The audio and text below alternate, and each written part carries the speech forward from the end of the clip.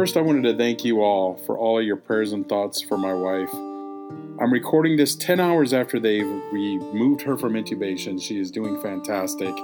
And just thank you, everybody, for everything. I really appreciate the support, and I know she does as well. What you're in, we're in together. When you're buried in the snow,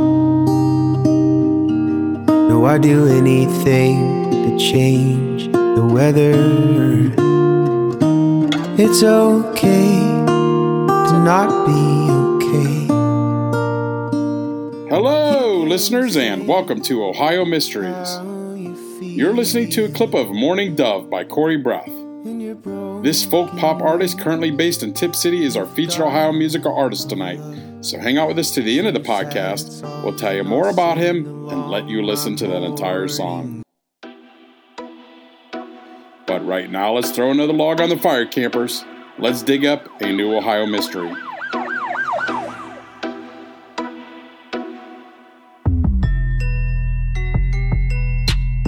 I'm your co-host, Steve Yoder, and with me is our award-winning journalist, Paula Schleiss, who spent 30 years telling these kinds of stories for the Akron Beacon Journal. Hi, everybody. Now, there have been books, plays, movies, TV shows, even comic books that have written about or referenced William Quantrill. Still, I'm willing to bet more than 150 years after he lived and died, most folks have never heard of him, not even in Ohio, the state that gave birth to him. If you're looking for someone to symbolize the difference between famous and infamous, look no further. William Quantrill was a household name in his day, but for all the wrong reasons. Many historians who have studied his life consider him to have been a psychopath who used the fog of the Civil War to satisfy his thirst for blood and violence.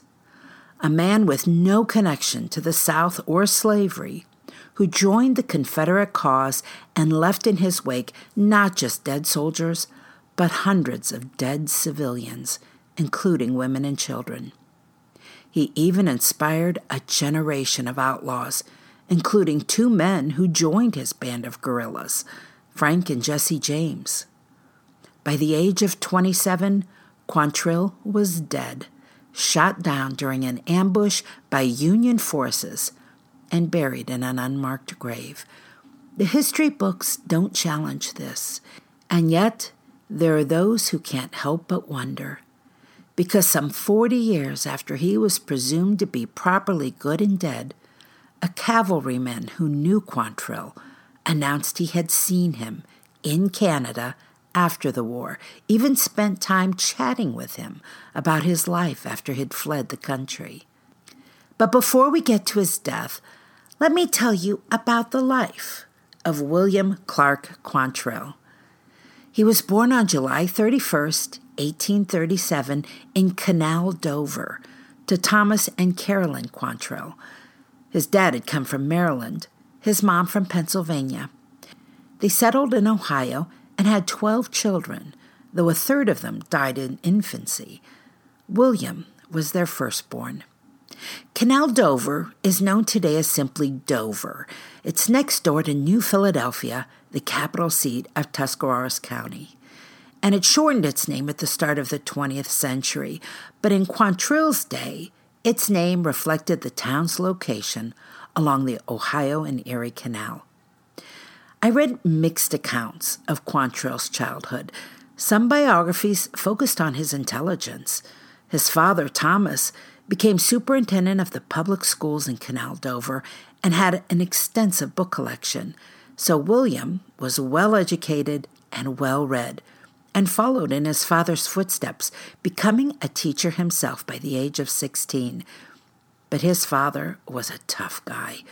It was said he once went to kill a man who he felt had wronged him, and the man fought back with a hot poker and cracked Tom Quantrill's head, though both survived the encounter.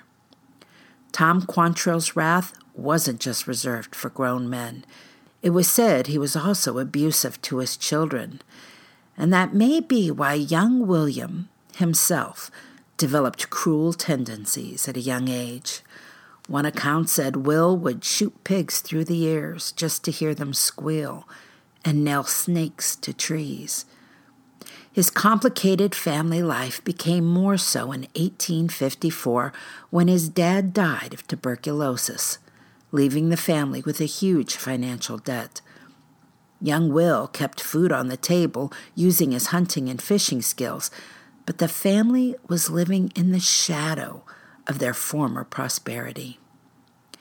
Teenage Will left Canal Dover for a year to try to make money elsewhere, and he landed a series of odd jobs in Illinois and then Indiana. It was in Illinois where he'd taken a job working in a lumber yard where he killed his first man. It was on the job during the late shift. He told authorities it was self-defense, and the victim was a stranger no one in town could vouch for. Quantrill was released, but told to leave town. So he moved to Fort Wayne, Indiana, and found a job as a teacher there. He got good job reviews, but the wages were meager and never enough to help his mom and siblings. She had turned her home into a boarding house to make ends meet, something that really bothered him. He returned to Ohio, but grew restless again. In 1857, when a couple of other men from Dover, Henry Torrey and Harmon Beeson, decided to try their hand at homesteading in Kansas, Quantrill went with them. Cheap land was available for anyone willing to work it, and the men agreed to buy young Will a tract of land of his own in exchange for a couple of months of hard work on theirs. They staked a claim near Stanton, shared a cabin, and cleared and plowed the land. Will wrote home frequently to his mom. She kept all of his letters. They exist to this day. And he expressed his excitement about the future. He encouraged her to sell her home and come west with him. He wrote, "We all will be square with the world and able to say our soul is our own." But she never took him up on the offer. His relationship with those other Dover transplants in Kansas soured, and Quantrill learned he wasn't cut out for the life of a farmer. For the next couple of years, he lived a restless life. He joined a U.S. Army expedition to Utah, then tried some backbreaking work in the goldfields of Denver, then returned to Kansas and his old career of school teaching. But he also brought back to Kansas new interests and rumors. Out west, he had honed his skills as a gambler and a thief, as well as his proficiency in many weapons, the Bowie knife, the Sharps rifle, and the Colt pistol. When he returned to Kansas, it was rumored he had left a couple of bodies behind in Utah and Denver. His use of the alias Charles Hart helped confuse efforts to capture him. Quantrill was 5'9", slight, had fair reddish hair, and these cold, pale blue eyes beneath heavy lids that some said gave him an almost Mongol appearance. He forged relationships easily, just not always the good kind. When his rural Kansas school was closed in March of 1860, he hooked up with a band of brigands. By now, Quantrill, who used to be outspoken against slavery, apparently changed his mind by 1860 because in letters home to his mom, he started writing in support of it. Then he started to act on it. One of the schemes he and his friends had was to lure away slaves from the border of Missouri, then capture them and return them to their owners to get the reward money. He also went undercover. He joined a group of Kansas men who were intent upon freeing the slaves of a Missouri plantation owner named Morgan Walker. But on the pretense of scouting ahead, William actually went to the plantation owner and returned with him to ambush the Kansas men, killing 3 of them. When the Civil War broke out in 1861, Quantrill enthusiastically joined the Confederate Army. But he was only regular Army for a few weeks. As it turned out, the rules of war weren't aggressive enough for him. He left and formed his own band of guerrillas, a small force at first of about a dozen men, and they began making attacks on Union camps, but also civilian settlements that were outspoken against slavery. His group was called Quantrill's Raiders. The famous Civil War historian James McPherson said this: "Without any ties to the South or to slavery, he chose the Confederacy apparently because in Missouri this allowed him to attack all symbols of authority. And he attracted to his gang some of the most psychopathic killers in American history." By the next year, Quantrill's Raiders had grown to more than 100 men, and they became the most feared terrorists along the Kansas-Missouri border. Their number now included those James brothers, as well as the younger brothers and Bloody Bill Anderson, all of whom went on to infamous careers as Wild West outlaws. Together, they robbed the mail to hinder communications, ambushed federal patrols, and attacked boats on the Missouri River. After helping the rebels attack Union troops in Independence, Missouri, Quantrill's Raiders were named an official Confederate troop, and he was given the rank of captain. It only emboldened him. In October of 1862, Quantrill's Raiders came upon a train carrying federal supplies. They captured the 12 unarmed men on the train and shot them all in the head. A couple of days later, they showed up in Shawnee, Kansas, and here's where our story intersects with the episode we did on Elizabeth Stiles. She was a woman from Ashtabula, Ohio, who became a Civil War spy. Now, when Quantrill stormed into Shawnee, Kansas on October the 17th, 1862, Elizabeth was living there with her husband Jacob and their 2 daughters. Like Quantrill once had, those former Ohioans had gone to Kansas to take advantage of those homesteading laws that sold land cheap to pioneers. Quantrill took 140 of his brutal bushwhackers into Shawnee. They herded all the residents into the square, and they burned down the town. One account said Quantrill and some of his men then appeared in the Stiles' front yard, where they were met by Jacob Stiles, Elizabeth's husband, and another man. The guerrillas asked what their politics were, and when they replied Union, they immediately shot them to death. Years later, Elizabeth Stiles' daughter Clara added this to the story. She said after her father was killed, Quantrill approached Elizabeth. He had heard rumors that she was passing information to Union commanders.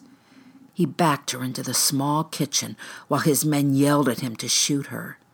Apparently, he looked her up and down and then said, "Let her go, boys. She's too pretty to shoot." Thus, Elizabeth Stiles and her daughter Clara escaped that tense moment and went on to become very successful spies. By now, the Union had really set its sights on Quantrill, and what followed were a series of incidents that led to one of the worst atrocities of the Civil War. So here's how it begins. First, in Missouri, Union Major General Henry Halleck issued a new order that guerrillas along the border would be treated as robbers and murderers, not prisoners of war. Quantrill countered by saying his band would no longer take prisoners. All fighting on their side would be to the death. Well, then Brigadier General Thomas Ewing upped the ante even more. Ewing, who, by the way, was from Lancaster, Ohio, was the Union commander of the troops along the Missouri-Kansas border. And he announced that any person directly involved with aiding guerrillas would be jailed. The idea being Quantrill and his men would leave the area if they couldn't get food and shelter. But Quantrill's men all had family in the area, and they were eager to aid them. So the Union troops started rounding them all up, mostly women, including moms, sisters, and cousins of the raiders. They were all incarcerated in a 3-story building in downtown Kansas City, Missouri. But this building was literally falling apart. Federal troops ignored the signs of peril, cracks in the walls and ceilings, and large amounts of mortar dust on the floor. And on August the 13th, 1863, the whole building came crashing down. 5 women were killed and dozens injured severely. One of Quantrill's lieutenants, Bloody Bill Anderson, he lost one sister in the collapse, and another of his sisters lost the use of both of her legs in the crush. The other dead, including the wife of another of Quantrill's raiders, and still others were cousins to other men in his band. Well, when news of this building collapse reached the families of the dead and the injured, they went wild. Crowds arrived at the site, screaming murder at the Union forces. Quantrill and his men fanned the flames, telling everyone Union forces had weakened the structure so it would fall. Hello, this is Gary Chahot welcoming you to check out the French History Podcast. Our main show covers the history of France from the first humans until present. If you liked Mike Duncan's The History of Rome and wanted a similar program covering the land of beauty, culture, and love, we are exactly that. We also host world-renowned scholars who have delivered guest episodes on their specialties, including 18th century pirates, revolutionary booksellers in 20th century Paris, the special friendship between the Marquis de Lafayette and Thomas Jefferson, and numerous others. Learn what you love and listen to the French History Podcast today.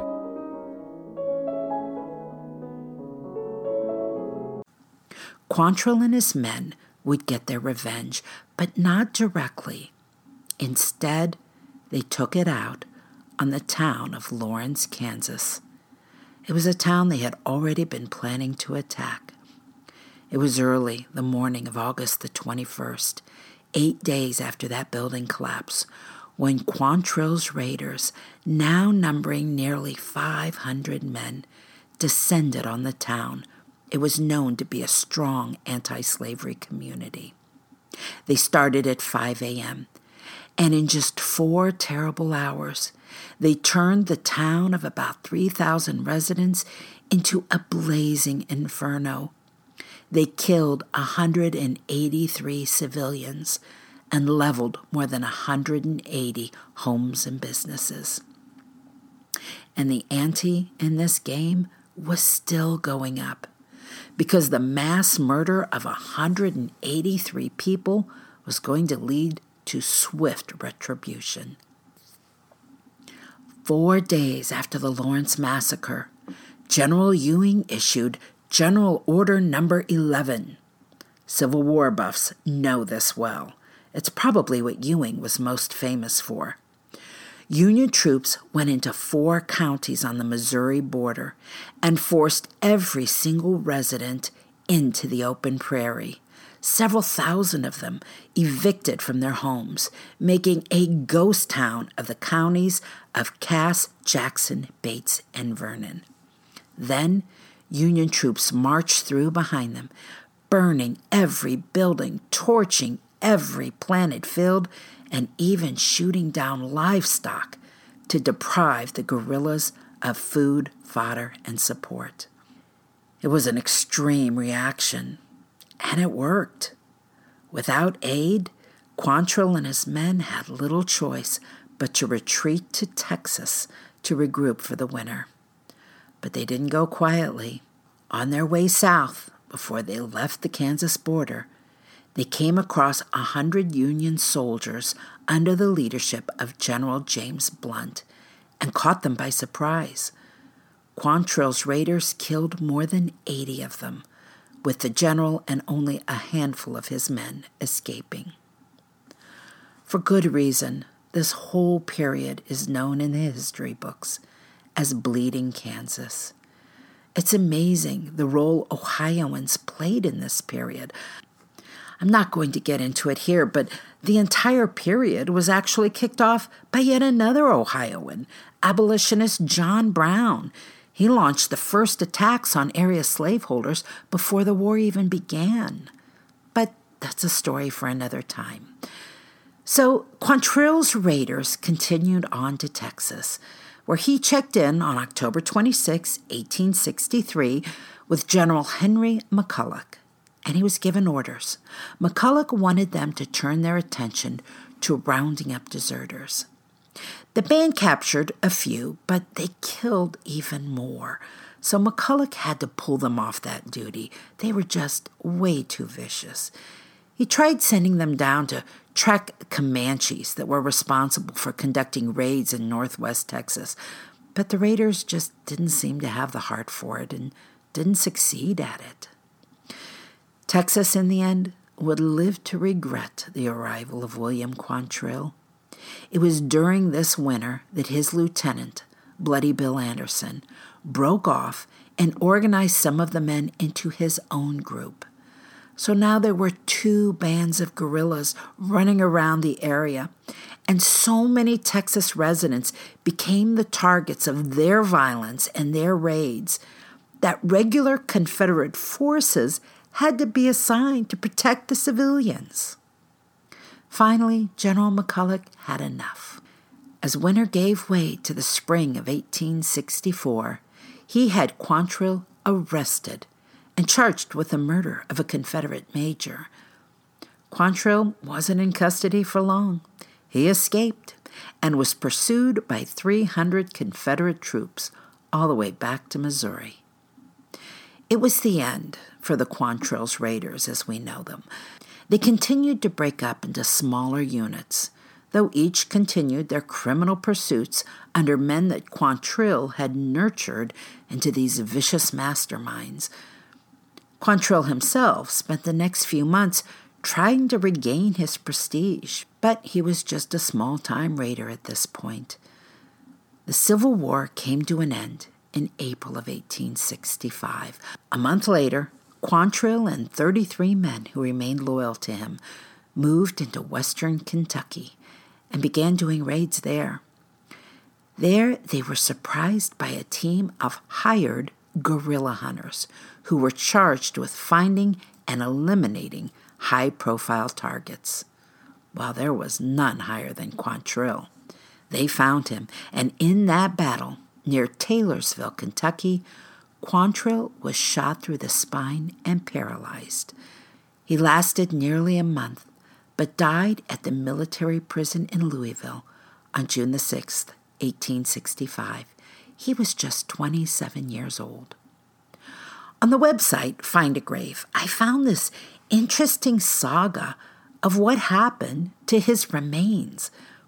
You see, Quantrill had made his own burial arrangements with a hospital priest, and he purchased a lot with a marker at nearby St. Mary's Cemetery. But after his death, the priest, fearing vandals, decided not to put a marker out. Some 20 years later, in 1887, Quantrill's mom, Mary, showed up at the cemetery and asked to have his remains. She wanted to take him back to Ohio. Mary, by the way, had never believed the story she read of her son. I found articles that same year where she told reporters her son was raised to be an advocate of the Union and a devoted hater of human slavery. He was not a bad boy, she said. Now, when Mary went to Louisville to see if she could get her son's remains, she traveled with a childhood friend of her son's, a newspaper reporter named William W. Scott. But their requests to collect her son's bones were refused. The cemetery did agree to open the grave, so it could be proven that Quantrill was interred there. Mary, by the way, was never fully convinced her son was dead. A skull was pulled from the box, and Mary confirmed that a chipped tooth in the skull seemed to match the same one her son had. Well, that night, before the remains could be reinterred, William Scott returned to the cemetery and stole them. He transported the bones back to Dover, where they were placed in the Dover 4th Street Cemetery. Well, not all the bones. As this account went, Scott decided to keep Quantrill's skull and some other choice bones and sell them for his trouble. He was unsuccessful, though, because eventually a skull purported to belonging to William Quantrill found its way to the Dover Museum and was reburied in a separate plot at the cemetery there, though there were some questions as to whether those bones could be proved to be Quantrill's. We're not done with the story of the bones yet, because in the early 1990s, the Sons of Confederate Veterans in Missouri got the Kansas State Historical Society to negotiate with Dover, and that led to 3 arm bones, 2 leg bones, and some hair, allegedly all belonging to Quantrill, being reburied at the old Confederate Veterans Home Cemetery in Higginsville, Missouri. As a result, there are now grave markers for William Quantrill in Louisville, Kentucky, Dover, Ohio, and Higginsville, Missouri. But is Quantrill actually in any of them? For more than a century, a shadow has hovered over this story. In August 1907, news articles appeared in U.S. and Canadian newspapers with an interview by a guy named J.E. Duffy. Duffy was a member of the Michigan cavalry troop that ambushed Quantrill and his raiders during that final battle in Kentucky. And in 1907, he told reporters he had just met Quantrill on the northern side of Vancouver Island. Duffy said he was there investigating timber rights in the Canadian Territory, and he recognized Quantrill as a man living under the name John Sharp. He spotted the old man on the beach and walked up to him, saying, "Is that you, Quantrill, you damned old rascal?" He said Sharp admitted it, invited him into his house, and they spent hours discussing his raiding career in Kansas and sharing their counterviews on the war. Duffy as a Union man, Quantrill as a Southern sympathizer. He said Sharp grew angry at any suggestion that women were killed during the Lawrence Massacre.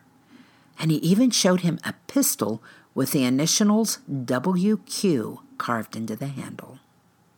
Sharp told him he had been injured in that ambush in Kentucky. He took a bullet and had a bayonet wound. But the surgeon had decided he was all but dead, and so paid very little attention to him.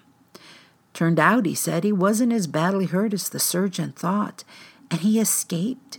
He said he rode about 70 miles till he found a sympathizer willing to care for him, and then, once fully recovered, went all the way to South America, where he lived in Chile for a number of years.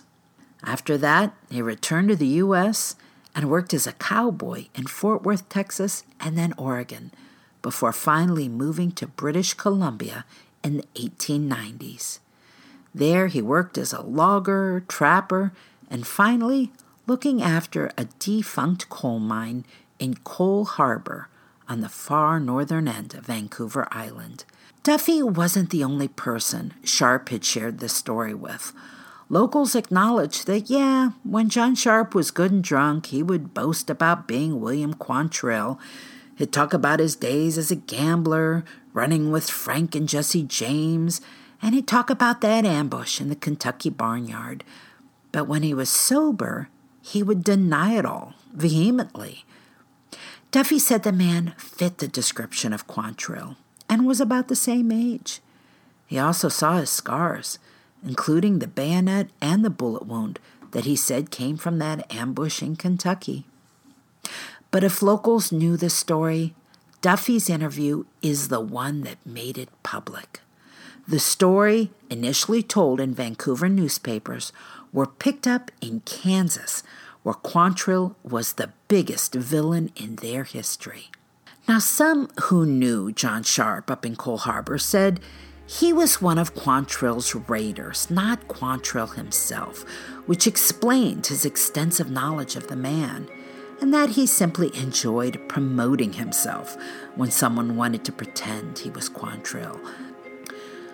But whether or not he was Quantrill, he would pay for the guerrilla leader's sins. A couple of months after those stories made the wire, a couple of men traveled from the U.S. to Vancouver Island. The day they left the island aboard a steamer, Sharp was found severely beaten. A couple of days later, John Sharp died of his wounds. The men believed to have done the deed were never caught, and John Sharp's alleged identity as William Quantrill was obviously never proven. That's it for tonight, listeners. For photos, news clippings, and more on this and every episode, hop on over to our website, ohiomysteries.com. And that brings us to tonight's featured Ohio musical artist. Corey Breath is a high school Spanish teacher and full-time worship leader in Tip City, Ohio, and still finds time to create original folk, Americana, and pop music. The song we're playing tonight was released last year during the chaos and the heaviness of the pandemic. He said he wrote it to be an anthem of hope, words that could bring joy and comfort to those who are struggling, and encouraging them to share their pain. We don't have to suffer alone. We just featured Corey about a month ago, but sharing this song right now seemed appropriate for us, as we've been fighting a life or death battle in our own Ohio Mysteries family these past couple of weeks. Thank you to everyone on Facebook who has kept Steve and his family in their prayers. We know they are working. You can also keep up with Corey Breath on Facebook, as well as Twitter, Instagram, and YouTube. And of course, on his website, CoreyBreathOfficial.com. Well, let's have another listen to Morning Dove by Corey Breath, and we'll see you here next week for another episode of Ohio Mysteries.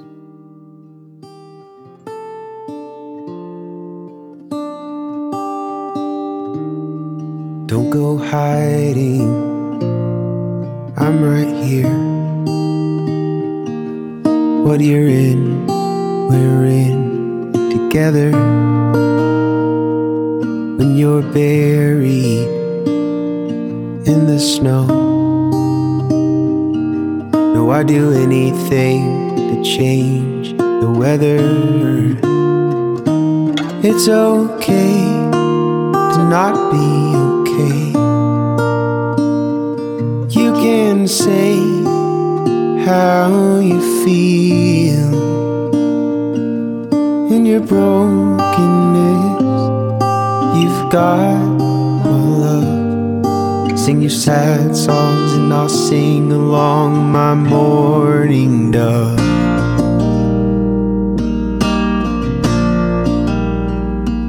Don't go holding back the tears. You can let them go and I'll let mine go with you.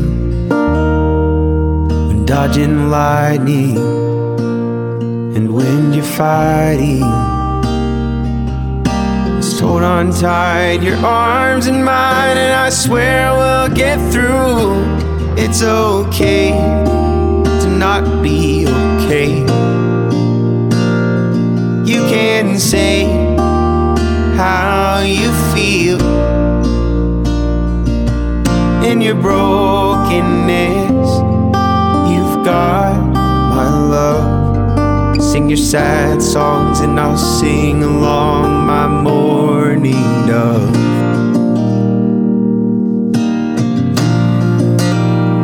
My morning dove.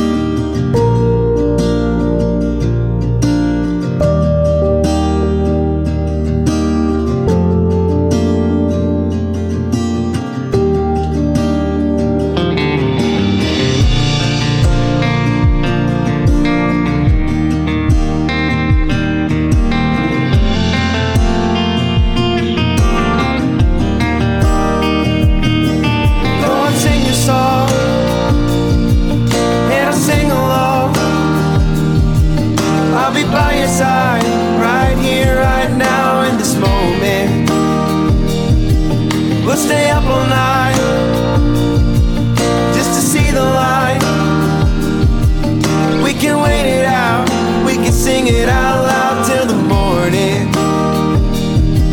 Go on, sing your song, and I'll sing along. I'll be by your side, right here, right now, in this moment. We'll stay up all night, just to see the light. We can wait it out, we can sing it out loud till the morning. Go and sing your song, and I'll sing along. We can sing it out, we can sing it out, right here, right now, till the morning. We'll stay up all night, just to see the light. You've got my love. We can wait it out, we can sing it out loud till the morning. Go and sing your song, and I'll sing it out, sing it out till the morning. Right here, right morning. Welcome to Anthology of Heroes, the podcast that explores the most pivotal moments of history through the eyes of those who lived it. In this podcast, we don't spend our time recounting facts and dates. Instead, we follow in the footsteps of national heroes, kings, or ordinary people who lived and breathed the moments that shaped our world. We're not hemmed in by eras, borders, or religions. Instead, we seek out the tales of those who defied the odds and fought passionately for their beliefs. Whether they're right or wrong is up to you to decide. From Vercingetorix's doomed rebellion against Rome, to Osceola's unshakable war against the USA, all the way up to the inspiring Sobibor concentration camp uprising in World War II, each episode is an immersive listening experience, blending music and sound effects to really draw you into the story. Our episodes go for about 45 minutes, making them perfect for your commute, and are crafted using a wealth of historical sources, which I list on our website if you want to learn more. I'm the host, Elliot Gates, and I'm thrilled to have you joining me as we uncover history's hidden gems and illuminate the faded pages of our past. Look out for the Anthology of Heroes podcast on Spotify, Apple Music, or anywhere else you get your podcasts from.